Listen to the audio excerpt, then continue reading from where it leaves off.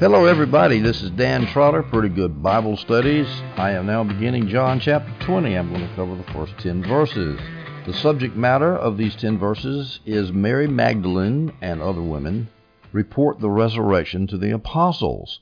There's one parallel passage in Luke 24, 9 through 12, and I've already done an audio on that passage, so I'm going to splice it in and let that suffice for this section of John.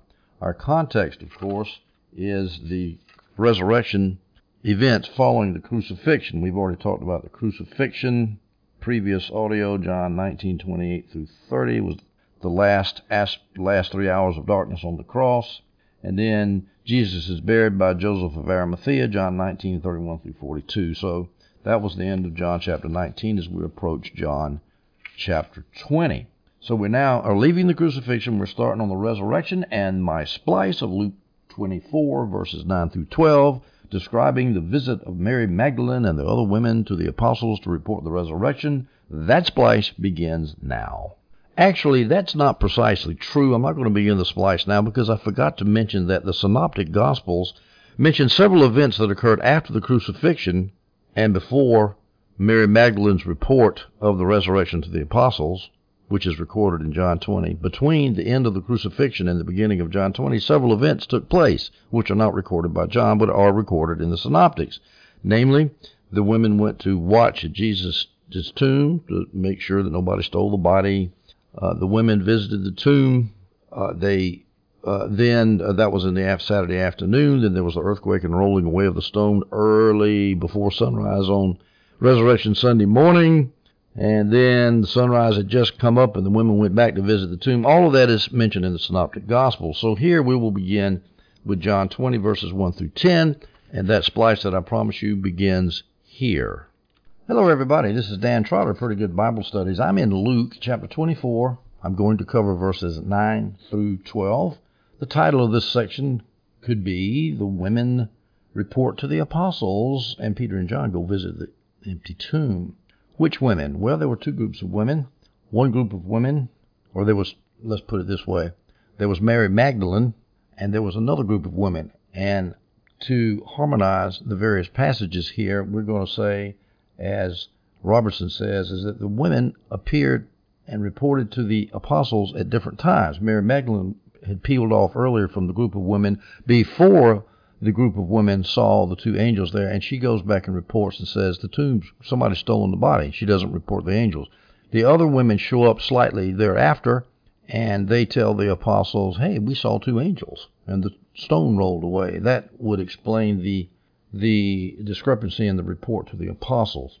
The other group of women included the two Marys, Mary Magdalene and the so-called other Mary, the wife of Cleopas, the mother of James and Joseph, and Salome, and one other unnamed woman. At least one other unnamed woman we don't know. So there's a harmonization problem you need to be on the lookout for. I'm going to splice in now my discussion of the parallel passage of John 22 through 10, which I covered in a Mark audio, and the splice also covers Luke 24, 9 through 12. So that splice begins now. Well, I'm going to start out with Mary Magdalene and the other women who go report to the apostles, and Peter and John peel off from the apostles. They go visit the empty tomb. So let's start with John 20, verses 2 through 10. Now here John is speaking of Mary Magdalene. In verse 2, John says this. So in chapter 20, John says this. So she ran to Simon Peter and to the other disciple, that would be John, the one Jesus loved, and said to them, they have taken the Lord out of the tomb, and we don't know where they have put him. So now Mary Magdalene, it's disputed what she actually saw before she ran to tell the apostles. In my opinion, the way I harmonize it is she showed up with the other women. They saw the stone roll back. They didn't see the angel who had rolled the stone back. None of them did. But so Mary Magdalene, as soon as she saw that, she assumes that somebody's stolen the body. So she heads out to tell Simon Peter and the other disciples. Why did she do that? Because she wanted to tell them that somebody had stolen the body. As we'll see later, that's what she did tell them. However, the other women went to the tomb. Instead of going to the apostles, they went toward the empty tomb, and they saw two angels standing there. And they said, Jesus is resurrected. So Mary Magdalene and the other women are going to tell different stories when they get to the apostles because of their what they saw was different. Now notice that Mary Magdalene ran to Simon Peter. Simon Peter is mentioned. He's singled out. As the NIV Study Bible says, despite his denials, Peter was still considered the leading figure of the apostles. Now it sounds like she ran to Simon Peter and to the other disciple. It sounds like she met Peter and John alone, but actually as we read in Luke 24:10, Mary Magdalene, Joanna, mother of Mary of James, and the other women with them were telling the apostles these things. So I assume that what happened was that Mary Magdalene left separately, shows up at the apostles, and the other women, during the course of the conversation, they show up at the same time, and they're all trying to tell what they saw, none of which the apostles believed, of course. Now, when she tells the apostles that we don't know where they have put him, that tells us clearly that she thought that somebody had taken the body and put him somewhere else. She had no thought of the resurrection. She might have thought a friend or an enemy may have moved the body, as John Gill points out. Now, of course, there's a problem because the angels have said that he was resurrected. The way you solve that problem is to say Mary Magdalene peeled off before the other women saw the angels. That's one way to reconcile it. Another way is, I think it's Gleason Archer that says this, is that she was so distraught that she thought the angels were a figment of her imagination. I don't think so. I don't see how you see two angels and say, oh, I just made that up. I don't believe that. I think she left early. John Gill says the fact that Mary Magdalene believed that the body had been taken shows that she must have looked into the empty tomb. I am not so sure of that. It seems to me that if she saw that heavy tombstone moved away from the tomb, that she would make a logical inference and say, whoop, somebody's taken the body. We go to John 20, verses 3 through 5. At that, Peter and the other disciple, that's John, went out, heading for the tomb. Now we read in another passage that the disciples thought that this was all nonsense that the women were telling them, but it wasn't enough nonsense to where Peter and John didn't want to go check it out, because they said, well, maybe she did see something. Maybe what's going on? Maybe somebody did rob the tomb, and that would be terrible. But at any rate, they went out to see what was going on. The two were running together, but the other disciple, that's John, outran Peter and got to the tomb first. Some people say because Peter was older. John Gill says that. I don't know how he knows that Peter is older than John, but let's assume it's true. Peter, the old man Peter, waddles up to the tomb, and John sprints past him and gets there first. Verse 5, stooping down, he, John, saw the linen cloths lying there, yet he did not go in. Now you notice they were running. They weren't walking. They were running. They were excited. For whatever reason, but they didn't know what they were going to see, apparently. They knew that Mary Magdalene had seen something, and they were running. I don't believe that they believed that Jesus had risen from the dead yet. Now, why did John, who got to the tomb first, why did he looked into the tomb and saw the linen cloths lying there, yet he did not go in? I don't think there's any big deal about this. That's just what he did. He just went in there, he stopped to think a little bit, then Peter came and went in behind him, and then John followed back into Peter. I just think that's what he did. Some people, like Adam Clark, want to make a big deal of this and said, oh, well, he didn't go in because he was fully aware the body was not there. Well, does that mean that when Peter went in later that Peter needed more proof than John? And after Peter went in, if John didn't need any more proof that the body was not there, why did he decide to go on in later? In verse 8, we see he went in. And then he believed. He believed something when he went in and saw. I don't know. Don't think it's important. The point is they went in and they saw the empty tomb and they saw the linen cloths. Now, those linen cloths help prove the resurrection, because it is most unlikely that grave robbers would unwrap a corpse before removing it. It would take a long, long time. All those linen wraps that go round and round and round and round the body. There's no point in that. Why would you want to rob a corpse? Why don't you just take the body with the linen on it and unwrap it later when you're safe? We go to verse 6 and verse 7 in John 20. Then following him, that's John, following John, Simon Peter came also. He was late getting there because he was outrun. He entered the tomb. He went past John, entered the tomb, and saw the linen cloths lying there. The wrapping that had been on his head was not lying with the linen cloths, but was folded up in a separate place by itself. Well, now, the fact that they were lying there, I've already mentioned, shows that it's unlikely somebody stole the body. But something else shows that a grave robber would not have stolen the body if they had taken the time to unwrap the linen cloths, which they probably would not have. But if they had, they wouldn't have just folded them up neatly, put the headcloth in one place and the body wrap at another place. The grave clothes would have been in disarray, as the NIV Study Bible, John Gill, and Adam Clark all point out. It would have taken a long time and a lot of trouble to unwrap the body and fold the clothes. Who did that? Who laid the linen cloths out so neatly? It's probably the two angels did that for the Lord. Ministering spirits ministered to the Lord. John 28, verses 8 and 9. The other disciple, that's John, who had reached the tomb first, then entered the tomb. He decided to follow Peter on in there, then entered the tomb, saw, and believed. For they still did not understand the scripture that he must rise from the dead. Now, there are some options as to what John actually believed. It sounded to me like he believed that Jesus was resurrected from the dead. That is what the NIV Study Bible and Jamieson, Fawcett, and Brown believe. Adam Clark, however, says that they believe that the body had been taken away and that Mary Magdalene's testimony was true. That's a possibility. I don't think that's it, though. I think the NIV Study Bible is correct.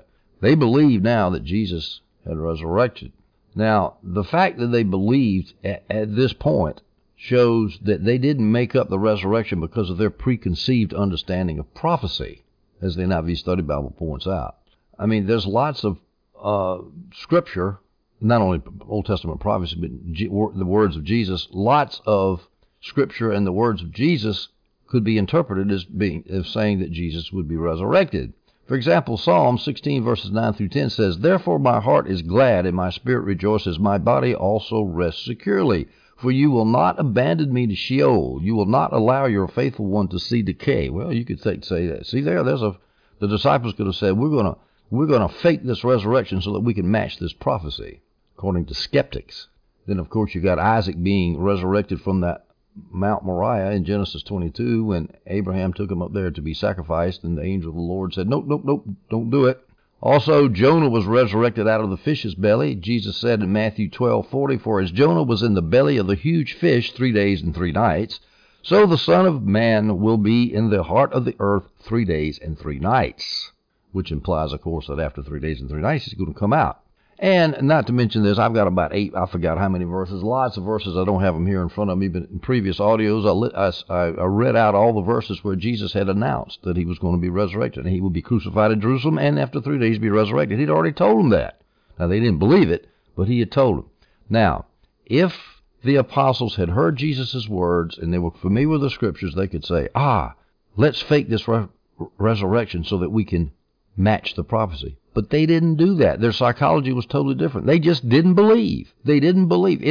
It's ironic. It's helpful, actually, that the early disciples could not believe that Jesus was resurrected from the dead, because it shows that it took a lot of evidence to convince them that he was resurrected from the dead, because this was such an earth-shaking event. And when they were finally convinced, they went away from being a bunch of frightened chickens cowering in their houses in Jerusalem to going out and risking their lives proclaiming the gospel and starting the church that today has over 1 billion people in it. There's nothing to explain that except they did not believe in the resurrection until they were presented with evidence. And if these skeptics and people who don't believe in the resurrection of Jesus would take the time, which they, because of their hard heart, most of them won't do, but if they would take the time and practice their own principles of, I'll take the evidence wherever it leads me, if they will do that, they will say, there's nothing to explain. There's no way to explain this except that Jesus actually did. He rose again from the dead. Well, at any rate, I'm going to assume that at this point, Peter and John believe in the resurrection. Now, in verse 9 here in John 20, John says this, "For they did not understand the scripture that he must rise from the dead." It had been prophesied in the past, in Psalms, for example, and Jesus had said the same thing. Once God says something, it's going to happen.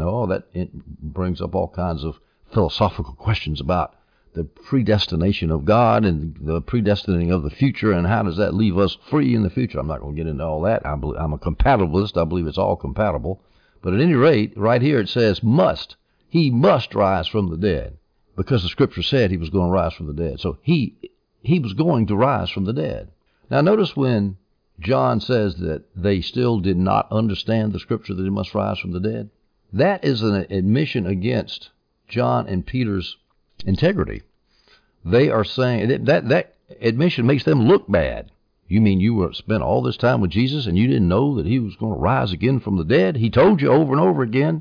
It is a confession of their lack of faith in Jesus. It makes them look bad. Well, what does that also do? It also makes it look like the account is true. It helps confirm the veracity of John's account, because he admitted against his own interest, that something was true. That's in the law of evidence, if I recall, admission against interest is something that helps prove somebody's testimony is true. Verse 10, then the disciples went home again. All right, so the disciples are back to where they're staying in Jerusalem. We now turn to Luke 24, 9 through 12. Luke 24, 9 through 12 reads as follows. Returning from the tomb, and let me say here that this is going to be a parallel passage. We're not advancing the clock any. We're rehashing what has just happened from Luke's perspective. Returning from the tomb, and that's referring not to Mary Magdalene, but to the other women besides Mary Magdalene, and we're going to talk about who they were in just a minute. These other women returning from the tomb, they reported all these things to the 11 and to all the rest. Mary Magdalene, Joanna, Mary the mother of James, and the other women with them were telling the apostles these things. But these words seemed like nonsense to them, nonsense to the apostles, and they did not believe the women. Peter, however, got up and ran to the tomb. Now, we've already seen that in John records Peter and himself. John ran into the tomb. When he stood to look in, he saw only the linen cloths, so he went home amazed at what happened. All right, first of all, we note that Luke refers to the apostles as the 11. Why did he do that? Because Judas had already bit the dirt. He had hanged himself. And so Luke calls the rest of the apostles the 11, and the English translation, the Holman Christian Study Bible, capitalizes it as the 11.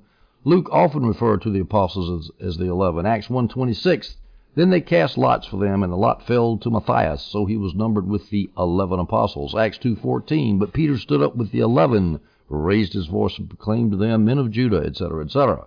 John, however, called the apostles the 12 after Judas was dead. John 20:24, but one of the 12, Thomas, was not with them when Jesus came.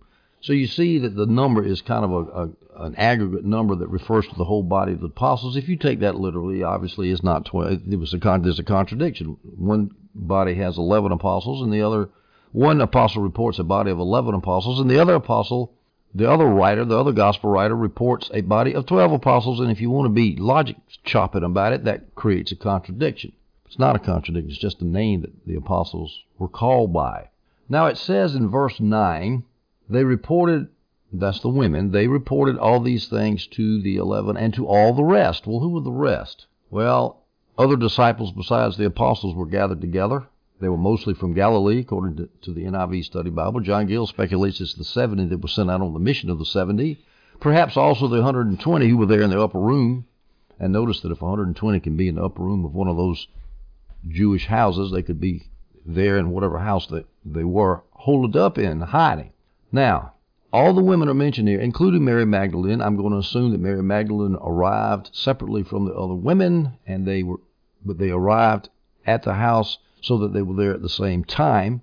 Let's talk a little bit about who Mary Magdalene was. Her hometown was Magdala, which is Luke 8:22 tells us that, and Magdala is on the central western coast of the Sea of Galilee. She should not be confused with the sinful woman of Luke 7 or Mary of Bethany in John 11:1, so that's why you always put Magdalene at the end, Mary of Magdala. This is according to the NIV Study Bible.